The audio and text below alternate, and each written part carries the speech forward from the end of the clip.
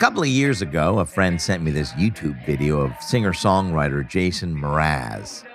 He was performing at the small festival outside of Stockholm, Sweden. I mean, I like the song all right, but the video, well, you can tell it was filmed over a decade ago. But then I saw the upload date. Do you know when I'm Yours was released as a single, when it hit number 6 on the Billboard Hot 100? 2008. The video was from 2007.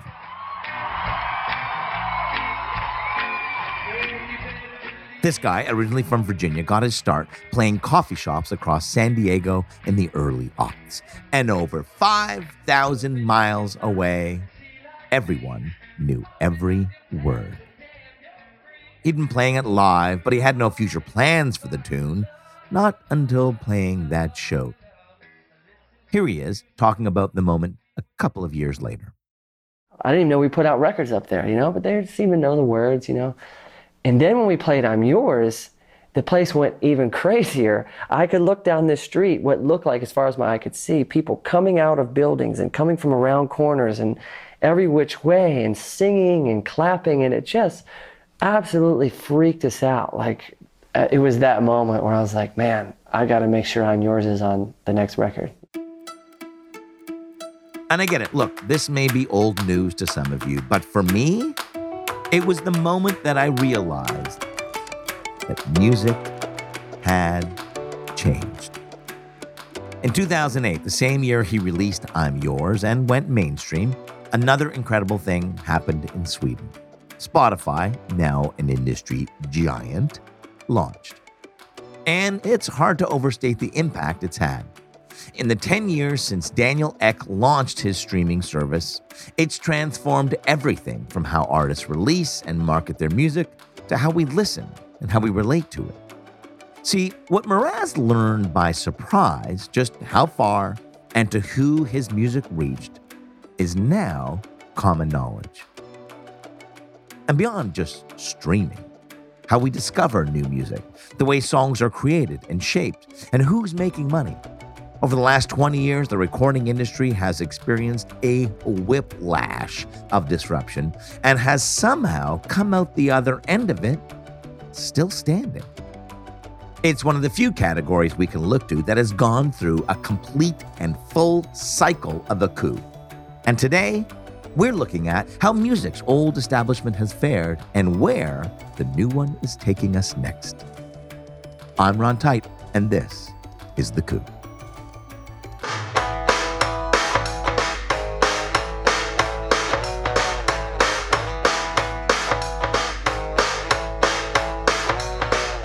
Try to forget about the other kids and how they make us sweat, but try not to forget, or you lose your edge. Don't lose your edge. 20 years ago, 2 American teenagers launched a file-sharing site that nearly wiped out an entire industry. It was on college campuses with high-speed internet that Napster really took off in the fall of '99. So how many MP3s do you have on your computer? About 600. Maybe like 100. At its peak, nearly 60 million people used the site to swap music files from each other's computers. But the artists and the record labels have been cut out of that deal. That means they don't get paid. But you know what? When it's someone that sold 50 million records and they got 50 million fucking dollars and they're bitching about pennies, fuck you, man.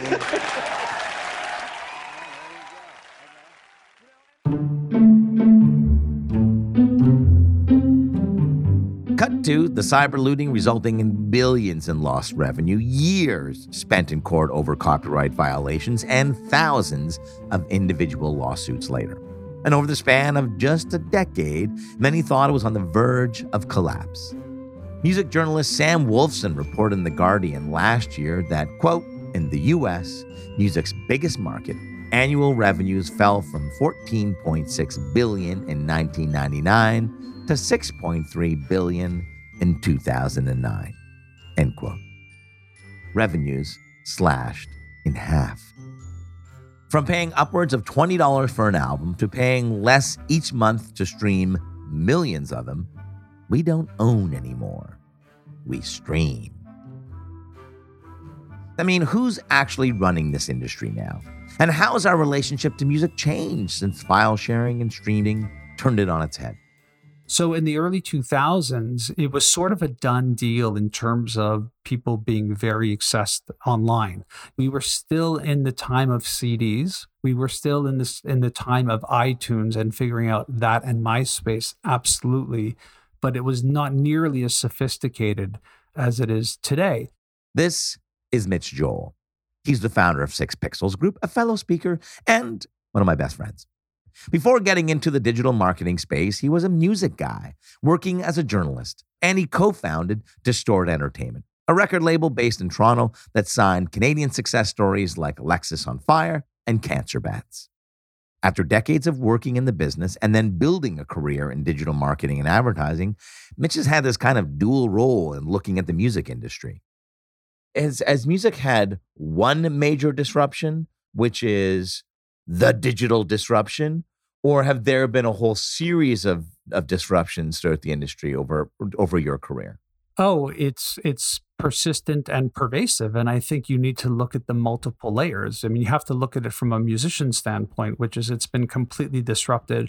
The recording process, the instruments, the amplification of it, the effects that you layer on top of it.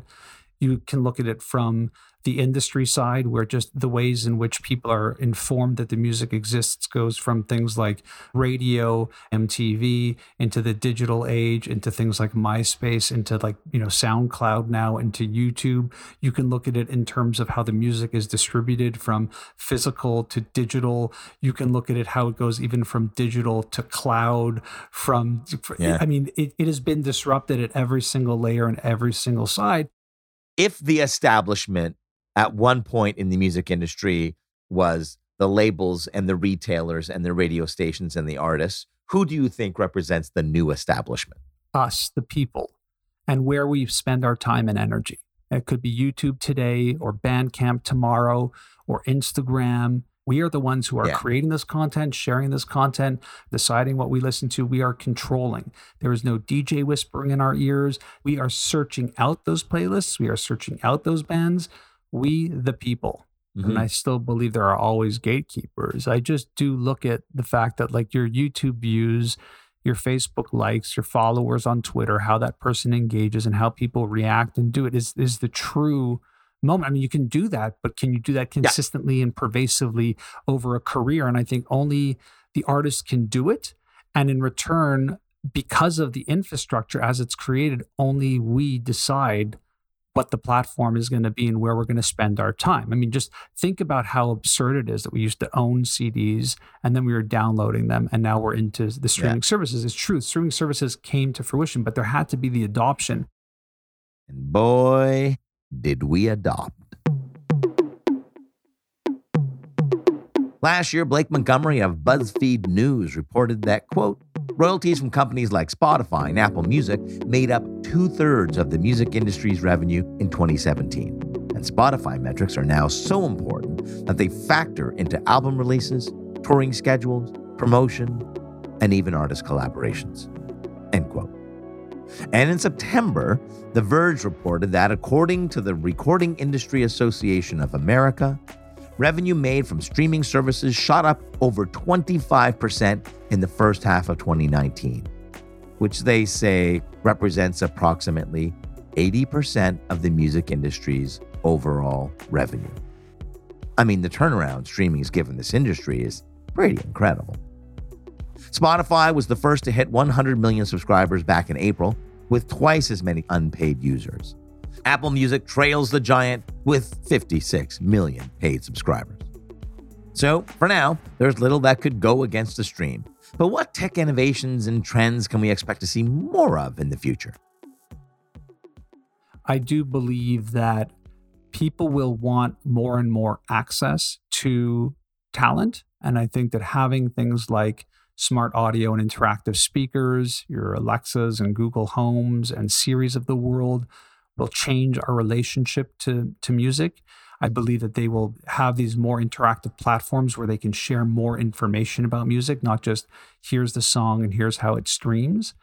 I really do believe in what is now a contentious platform, but the whole hologram space. I think that there will be a massive interest, especially with things like virtual reality headsets, of like your ability to suddenly be in a 1969 cavern in Liverpool watching the Beatles and feel and have it look like you're there. I think that that's a very real inevitability. I look to people and artists like Imogen Heap, and look what she's doing with technology and access and putting her music on the blockchain and stuff like that. And as kooky as it sounds, I really do think this is early days of thinking. I mean, I've never been more excited about music with the understanding that what streaming pays as a form of revenue is terrible. It's hard when that is how you typically made your money, and that is the model that was used for so long. I'm not saying it's right or fair. I think it's somewhat agnostic, but it's sad that when the channel goes, you and I could make an argument for, but just make music and put it there and publish it there, and all the other good stuff will come from it. It's hard for people who just don't see that or understand how that works.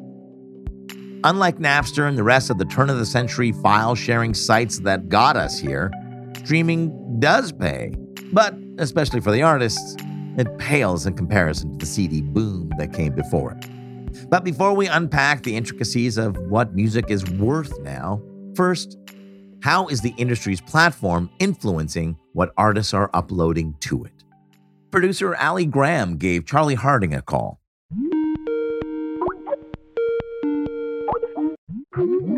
Hey, Charlie, this is Allie. How are you? Hold on. 1 second. I have my friendly studio partner, my cat, running around and literally walking on my keyboard. Charlie's a songwriter, producer, multi-instrumentalist, and he's the co-host of Vox's Switched On Pop, where he deconstructs top 40 hits to tell listeners how they're made and what they mean. I try to bring a songwriter's perspective and a producer's ear to contemporary music and help a general audience understand what the heck is going on. I mean, today, people aren't usually recording with acoustic instruments in large recording spaces. So much is happening on a computer, and the sounds that are available through that are endless. And so, in many ways, I think that the way that we're listening and what we're listening to has evolved so much that it can actually be hard to know what exactly is happening. Charlie and his co-host, musicologist Nate Sloan, do deep dives on artists' newest releases and look at trends they're hearing across genres. Recently, they took a look at how streaming services are reshaping the industry and changing how popular music sounds. Even though streaming has been available for a decade, what we're seeing is a real significant shift in market power, which is actually changing the way that music sounds. We'll start with song length. The standard American pop song sort of comes in around 3 minutes and 30 seconds as sort of like the rule of thumb, because the phonograph, the sort of original recording device, would have a limit of how much sound you could put on it. And so that kind of set the standard of what our expectations of what a song is. Songs got longer from the 70s up through the 90s because the long-playing record enabled people to make longer and longer things. And the downward trend in shorter songs has been happening since the 90s. And so artists experiment with the sort of boundaries of the form within which they're working. Last year, Quartzy reported that, quote, over the last few years, the number of songs in the Hot 100 under 2.5 minutes skyrocketed from just around 1% of the songs in 2015 to over 6% in 2018, end quote. And while this is a part of a decades-long trend in song length fluctuation, this kind of influence validates streaming as both the industry's dominant hosting platform and as its modern music player. But Charlie doesn't think this means we'll just be hearing short songs from here on out. If you're an artist and you're making music that is sort of streaming first, you're going to think a bit about the format. But if your song needs to be 5 minutes to express itself, for example, if we look at Travis Scott's Sicko Mode, one of the biggest songs of last year, played at the Super Bowl, right? Like mega hit. That song was, I think, over 5 minutes. And that song was an opus. It went through all of these different styles and sounds of hip hop. It was brilliant. And I really don't think that aesthetically we have anything to be too concerned about. But what he hasn't seen much precedence for is the restructuring of the standard song. Song structures usually last for decades. Even when genres and fads come and go, the actual structure of a song is usually pretty solid, and we're starting to see some changes. See, while song length was impacted by the physical formats that came before, the restructuring of music we're hearing now has everything to do with the incentives of streaming. Because the streaming platforms require a song to have played for at least 30 seconds before it counts as a play, artists are more concerned than ever with making sure that people listen to that 30-second mark by grabbing their attention immediately. And there's a number of ways of doing this. One way, jump right into the chorus. Post Malone does this frequently. You kind of feel like you just like step into the room and the song started. Another way, tease the chorus. Charlie refers to this as the pop overture, which is basically like a mini hint of the chorus hook, but done in a way that you don't get the whole thing. You hear this on things like Ariana Grande's NASA, Drake's God's Plan, everywhere. And so people want to grab your collar and say, listen, this is important. And along with that change in chorus placement, he's also seeing a loosening of verse-chorus form, where really since the 50s, the verse-chorus form has been the dominant song form, where you have verse, chorus, bridge, chorus, chorus. And I think largely driven by the dominance of hip-hop, we are sort of seeing that fall apart as well. Because in hip-hop, is a little simplified. It's usually verse, chorus, verse, maybe another chorus at the end. And sometimes there's not even choruses. And what we're seeing, I think, is a lot of innovation in the way that people are thinking about song structures, pulling from hip hop, in which, a song like Sicko Mode can very fluidly move between different sounds and is really driven by the vocal. And that's exciting. And alongside these structural shifts, the strict lines of genre are fading too. And that has a lot to do with the playlists these streaming services are building and recommending to us. What we've seen is that there is a very interesting change in the kinds of playlists that people are listening to. People are not listening as much to genre-based playlists as they are to context-based playlists, like your favorite coffee shop, or peaceful piano, or deep focus, or if you're going to get pumped up for a workout, you could listen across the world of music from Little Richard to Drake and everything in between. And so I think that the way that we're listening is actually more comfortable moving between genres, whereas pop radio might have been more genre focused. Now we just kind of get it all mashed together, making the overall mainstream sound, just a lot more fluid. And he says Lizzo's recent album, 'Cause I Love You, which came out this past April, is a great example. Her music, when you listen to it, you get first a soul song. It's like kind of like a Aretha Franklin thing. I'm crying 'cause I love you. And then you go to like a Prince track with Juice. And then you have tracks that sound like Led Zeppelin, and you have songs that sound like, beautiful ballads. It's all over the place. What holds it together is her consistent narrative and message. But genre feels like maybe, while we want to pay respect to those traditions that have developed, artists maybe feel more comfortable trying on different genres, both because of how we're listening, what we want to listen to sort of fit the narrative of the song. If you're going to have a moody, sad song, make it a blues. So, the industry's old rules, songs needing to start in a certain way, artists having to stick to one genre, and the music itself needing to be created with certain tools in certain places. Well, those rules have been rewritten and reimagined. And this change in how music is being categorized for us isn't just affecting the new music we're hearing. It's impacting the way we listen to. I would say that there's all kinds of new listening behaviors that are coming about. We are more connected, spending more time on screens than ever before, which is to say that we are probably listening more ambiently to music in the background because it's so ubiquitous. When it comes to what we're more likely to listen to for long periods of time, playlists have replaced albums and EPs. Sure, you can point to more demand for variety as a reason for that, but there's no denying that the effective and ongoing promotion of playlists by the streaming companies influenced that change. In an NPR piece about the future of streaming by Paula Mejia, journalist Liz Pelly says it's all about keeping us listening, whether that's to our new favorite album or to the 100-hour-long calmness playlist. And Pelly says that's resulted in, quote, this situation where music that is being surfaced by the platform is music people won't turn off. This background experience where music really isn't as intentional of a thing, end quote. This always-on relationship to our music sounds similar to the way we interact with most social media, an infinite scroll with no sustained attention in sight. And while he's wary of crediting tech too much, the reality is, with just a few streaming companies dominating the market, they've got a lot of our data. And with that, they've got a lot of influence over what and who we listen to. Spotify, Apple, and Amazon control about 2/3 of that marketplace. So, where in the past Clear Channel and other radio conglomerates in the 90s and 2000s had that market power, it's now moving much more to those platforms. And so now the curatorial power is what is really, I think, shifting how people are listening. But there are other platforms. I don't mean to say that these are the only platforms where people listen.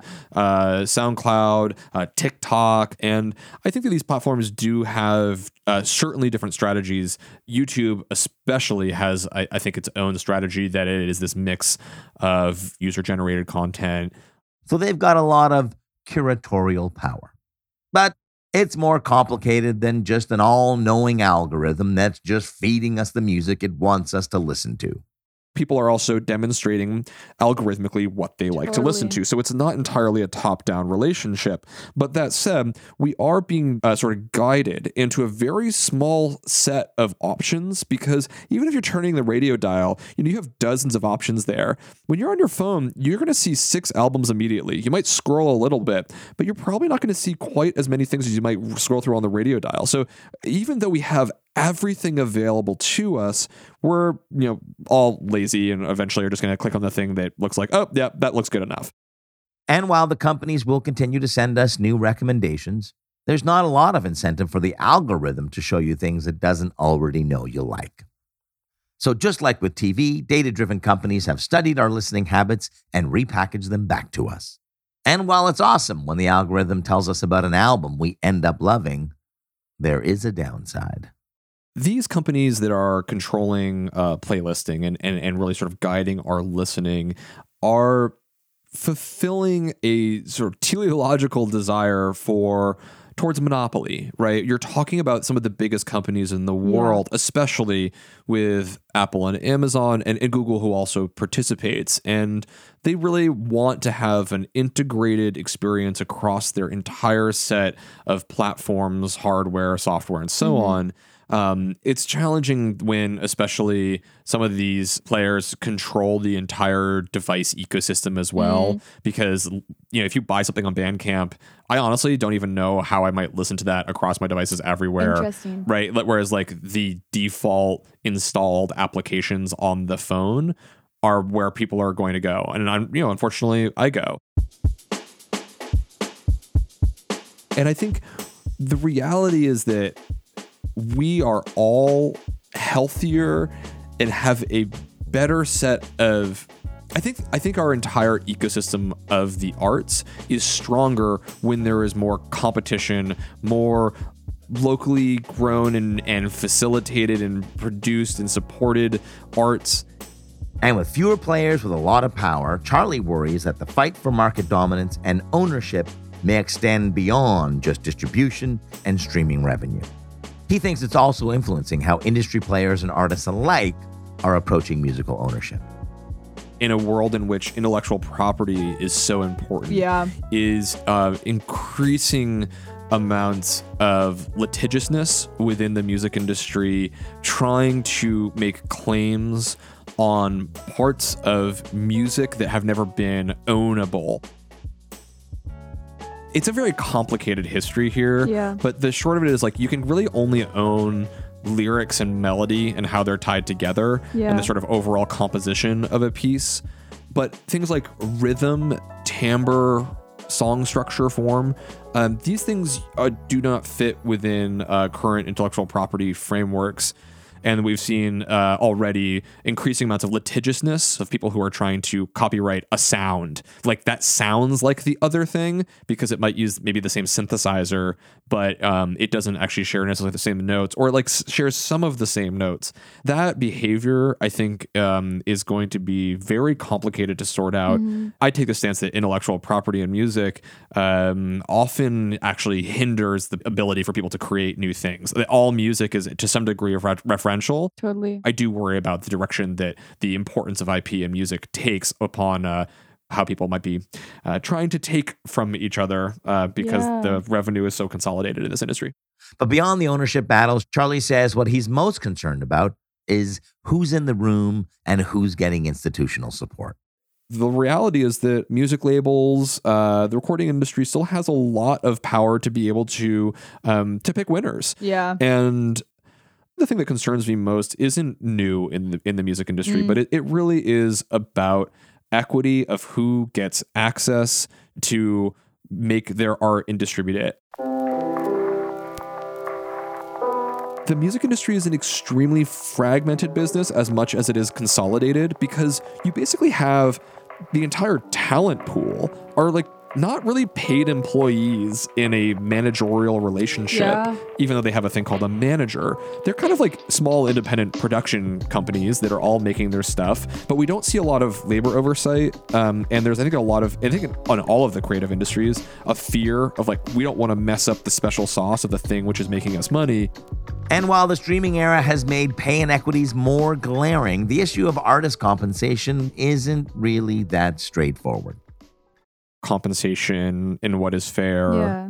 It's not an easy issue, because the reality is when we're paying out royalties per song, there is a certain place where it's impossible to run a business effectively, right? Like even Spotify loses money constantly, which is part of their argument of why they can't pay more on royalties. And they're actually, I think, making efforts to, I've documented evidence that they have worked to find ways to pay lower royalty rates, or stream more things where certain songs they pay smaller royalties because of special relationships with certain labels. And Charlie is one of many musicians scratching his head about how to translate listens into dollars for streaming platforms and artists. Last year, Canadian folk musician Danny Michel took to Facebook to talk about something many in the community had been whispering about behind closed doors. In the now viral post, he wrote, "The conversations backstage with other musicians have always been about music, family, guitars, friends, art, etc. But in 2018, that conversation changed. Everywhere I go, musicians are quietly talking about one thing: how to survive." End quote. And even though his recent single, Purgatory Cove, performed well, the numbers were stark. Quote, "This song has been in the top 20 charts, CBC, Radio 2 and 3, for 10 weeks, climbed to number 3. In 2018, that equals $44.99 in sales." End quote. And here he is speaking about it on CBC's Metro Morning last November.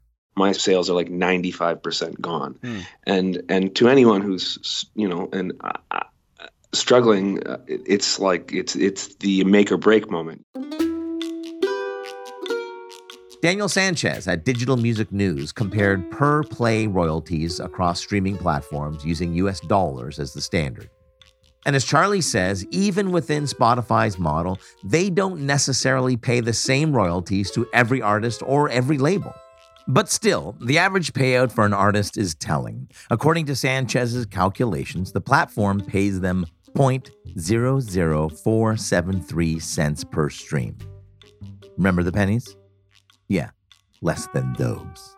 It's a far cry from the share artists were raking in from iTunes' 99 cents per download system, let alone their cut of CD sales. And while a lot of us have just a handful of artists and playlists we listen to regularly, artist payouts don't necessarily reflect that loyalty.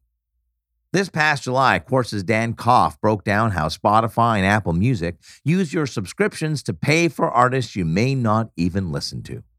See, most streaming platforms use a pro rata system for payment, which means, quote, they take all the money generated from users, whether by advertisements or subscriptions, and put it in a big pot.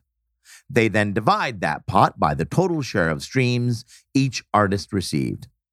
So, if Apple Music gave $100 million of their revenues to artists in a month, and Drake's songs accounted for 1% of all streams that month, then Drake and the writers of Drake's songs would receive $1 million.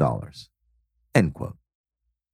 And while the math here is wonderfully simple, some in the industry think this kind of payout puts smaller musicians at a disadvantage and want platforms like Spotify to switch to a user-centric payment system, which Koff says would, quote, ensure that fans feel that their listening habits are directly connected to the success of their favorite artists.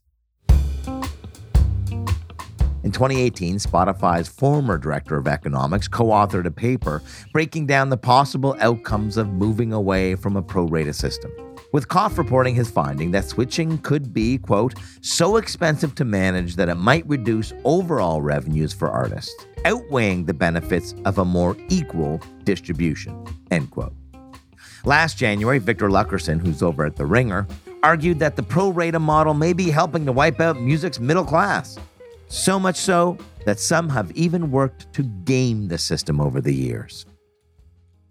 Wolfpack released Sleepify, the album, last week on Spotify. This album's different than our previous albums. In 2014, funk band Wolfpack capitalized on a Spotify loophole, collecting $20,000 in royalties by asking users to stream its completely silent album, Sleepify, on repeat while they slept. The band later used the money to fund an admission-free tour for their fans before Spotify pulled the album. Joining us with more on that ahead of the IPO is the artist behind Sleepify, Wolfpack's leader, Jack Stratton. Jack, it's good to have you. Thanks for joining us today. My pleasure. Let's rock. How many airings total have you gotten, or did you get? 5 million, and it was removed under the terms violation that the artist shan't make money. That term. Spotify responded to the stunt saying it was clever, but they haven't reacted as playfully to other instances of both artists and fans finding loopholes and gaming the per-play system. And of course they aren't.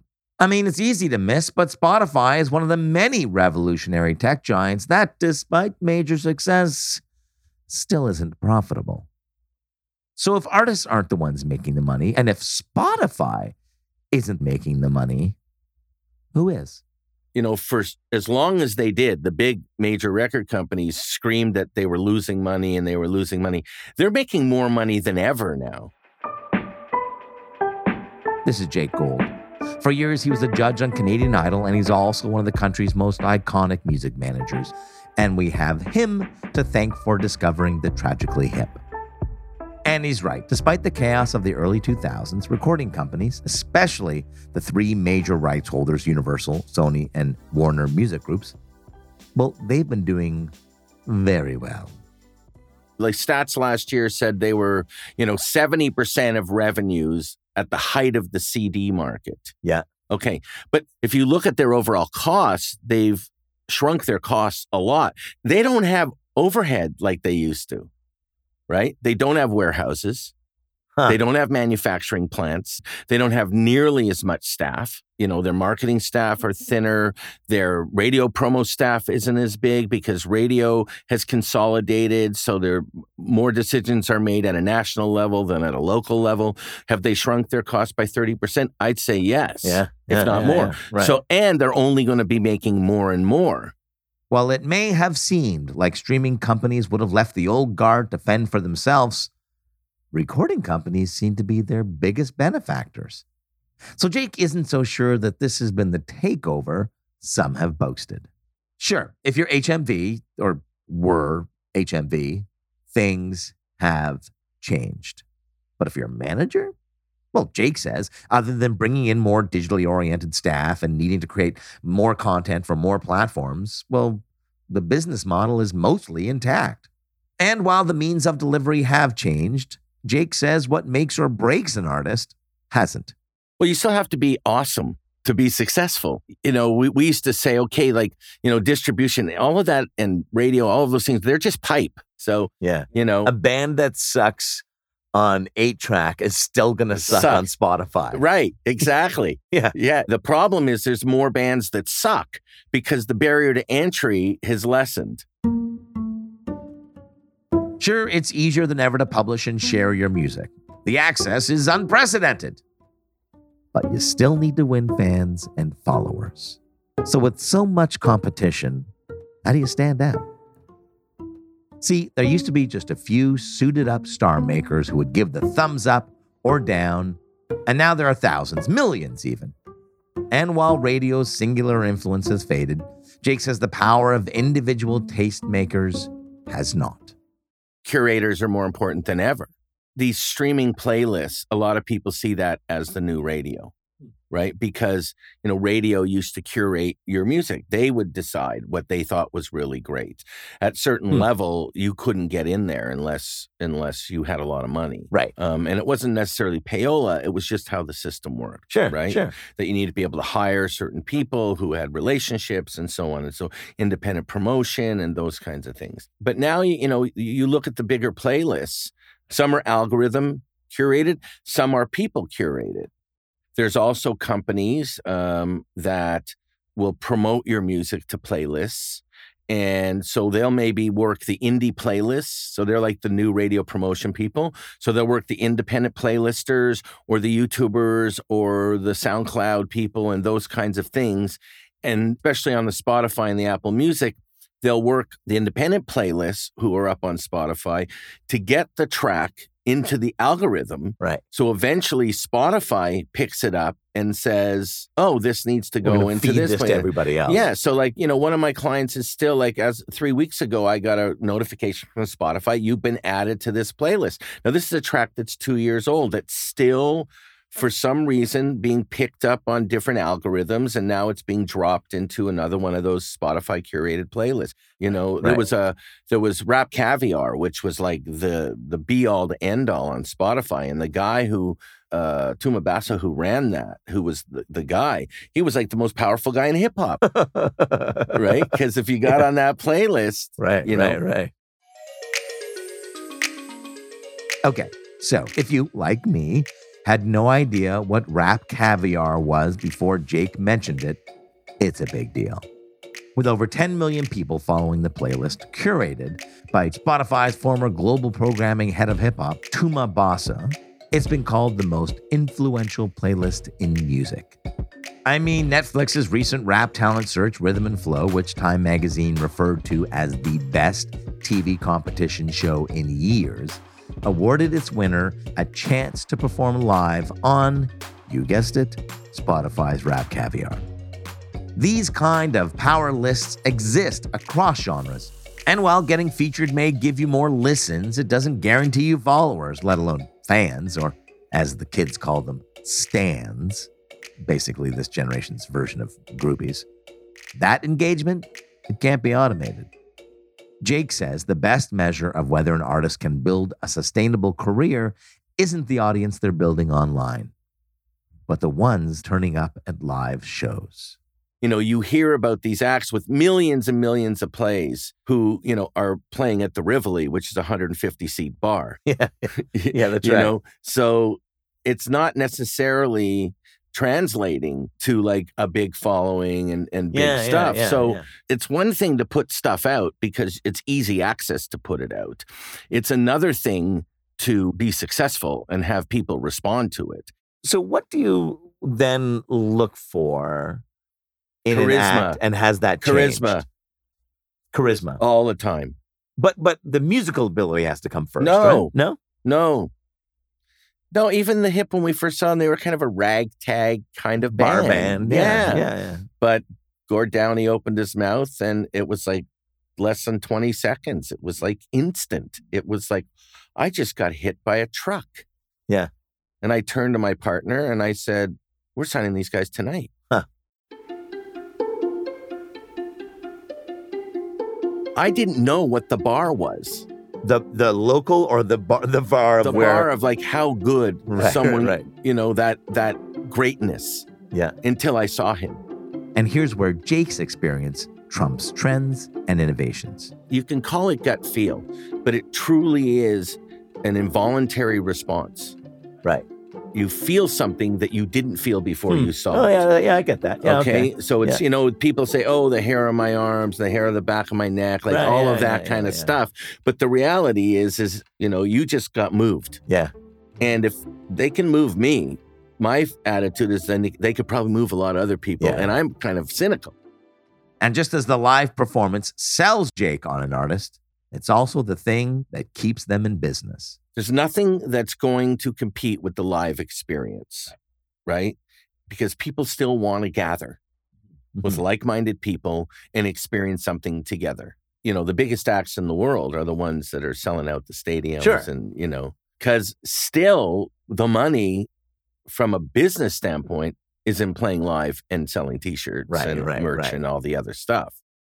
While recent innovations and takeovers have been great for the old establishment suits, the job of an artist has only got harder.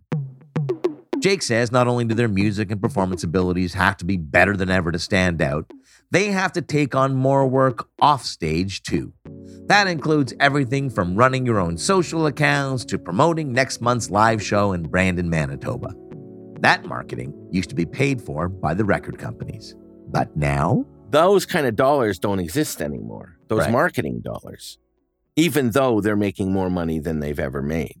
And it's not just marketing. They're not giving the big dollars like they used to. In America, maybe you can get big advances if you're somebody. Yep. And they're not doing the artist development like they used to. They're waiting for us, guys like me, managers, to make it happen. And then they're going to step up and go, okay, we'll take it from here. So here's how things have shaken out. Artists are making less.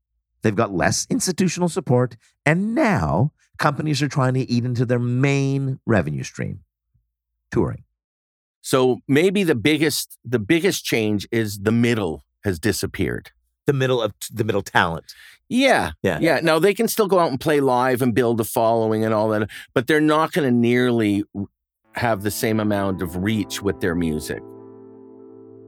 But at the end of the day, it's like, overperform, overservice the super fans, and hopefully they'll stick with you for a long time. Beyond tips for musicians trying to thrive in this current iteration of the industry, other categories can learn from the mistakes music executives have made too. They should have just licensed Napster right from the beginning. It was a startup. They could have went in and bought it. They had enough money to buy it. Yep. They could have bought it, licensed it, and turned it into. But they had all this infrastructure that they had to take care of. Their sales teams and their manufacturing and the record stores. It's like there was this whole infrastructure that they had to support, but they didn't see it. And then when people started stealing from them, they realized, okay, this is out of control. We're going to have to be a part of this. Instead of litigating against new players like Napster, learn to do what they do better and before you become obsolete. Last year, Eric Boehm, a data artist and designer based out of Texas, published an impressive report analyzing every music recommendation he received over an entire year with the hope of learning how effective the systems were and more about his own listening habits. And while streaming platforms like Spotify did a decent job of suggesting Boehm new music, he had a hard time actually taking the algorithm's advice. And really, I'm the same way. Here's the thing, quote, when people would recommend music, they had a chance to say why they thought I would like it. They would qualify their recommendation, which is something missing from playlists today. Those explanations also induced a type of social pressure. I felt like I had to listen and I had to pay attention so I could talk about the music later, end quote. See, this is what the new establishment, streaming companies, have not figured out yet. For me, the thing about music, my favorite part, is it's best when it's shared. When I take a chance on new music, it's not because an algorithm told me I'd like it. It's because my friend sent it to me over Facebook, saying it reminded him of our first year of university. Or because it's my kid's favorite new song that will finally make him go to bed. Finally. Or because it's the song I had my first wedding dance to. I know it's cheesy, but it's also true. See, discovery will only truly die if we cede all that power to the algorithms. If we cede that enjoyment of passing something great along to other people. For artists, these major shifts, that all may be out of their control. But as consumers, as fans of music, all we have is control over what we listen to, what work we buy, who shows we see live. So sure, keep your monthly subscriptions. I know I will. Come on, we all need access to that workout pump-up playlist. But for the mid-level and emerging artists we love, it wouldn't hurt to tune our new listening habits just a bit. Whether it's buying the new album off Bandcamp, even if you stream it later, donating to a GoFundMe for someone's next project, showing up to a live show or two, or even just letting people know you love what they do. Hell, why not help your favorite band game the streaming system? Just kidding, Spotify. I think the most important night in my comedy career was the first night. Because look, it's really easy for any one of us to go out and see Jerry Seinfeld, Dave Chappelle, or Bill Burr. It's really easy to go see the people who have put in the time and developed their craft to the point that there's no risk in us paying the money to get there. But the first night, that's not so easy. Because the comedian or the band might suck. But they don't get to the second night until they have the first. And for that, they need you. If you like music, go to someone's first night.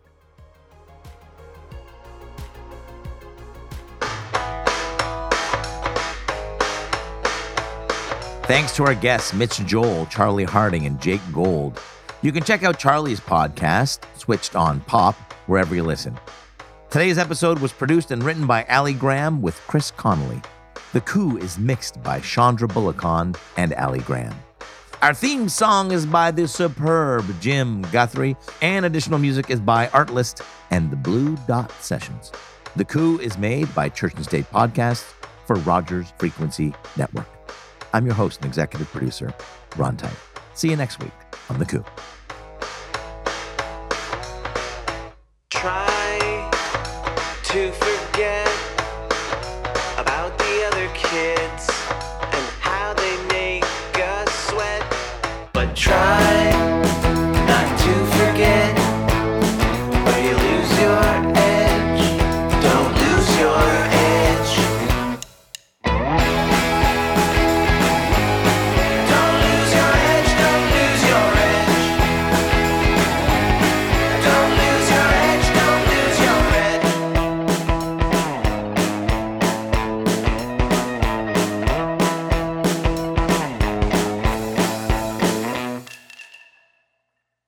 Hi, it's Jake Gold, and you're listening to The Coup with Wrong Tite. I love it. Thanks, Jake.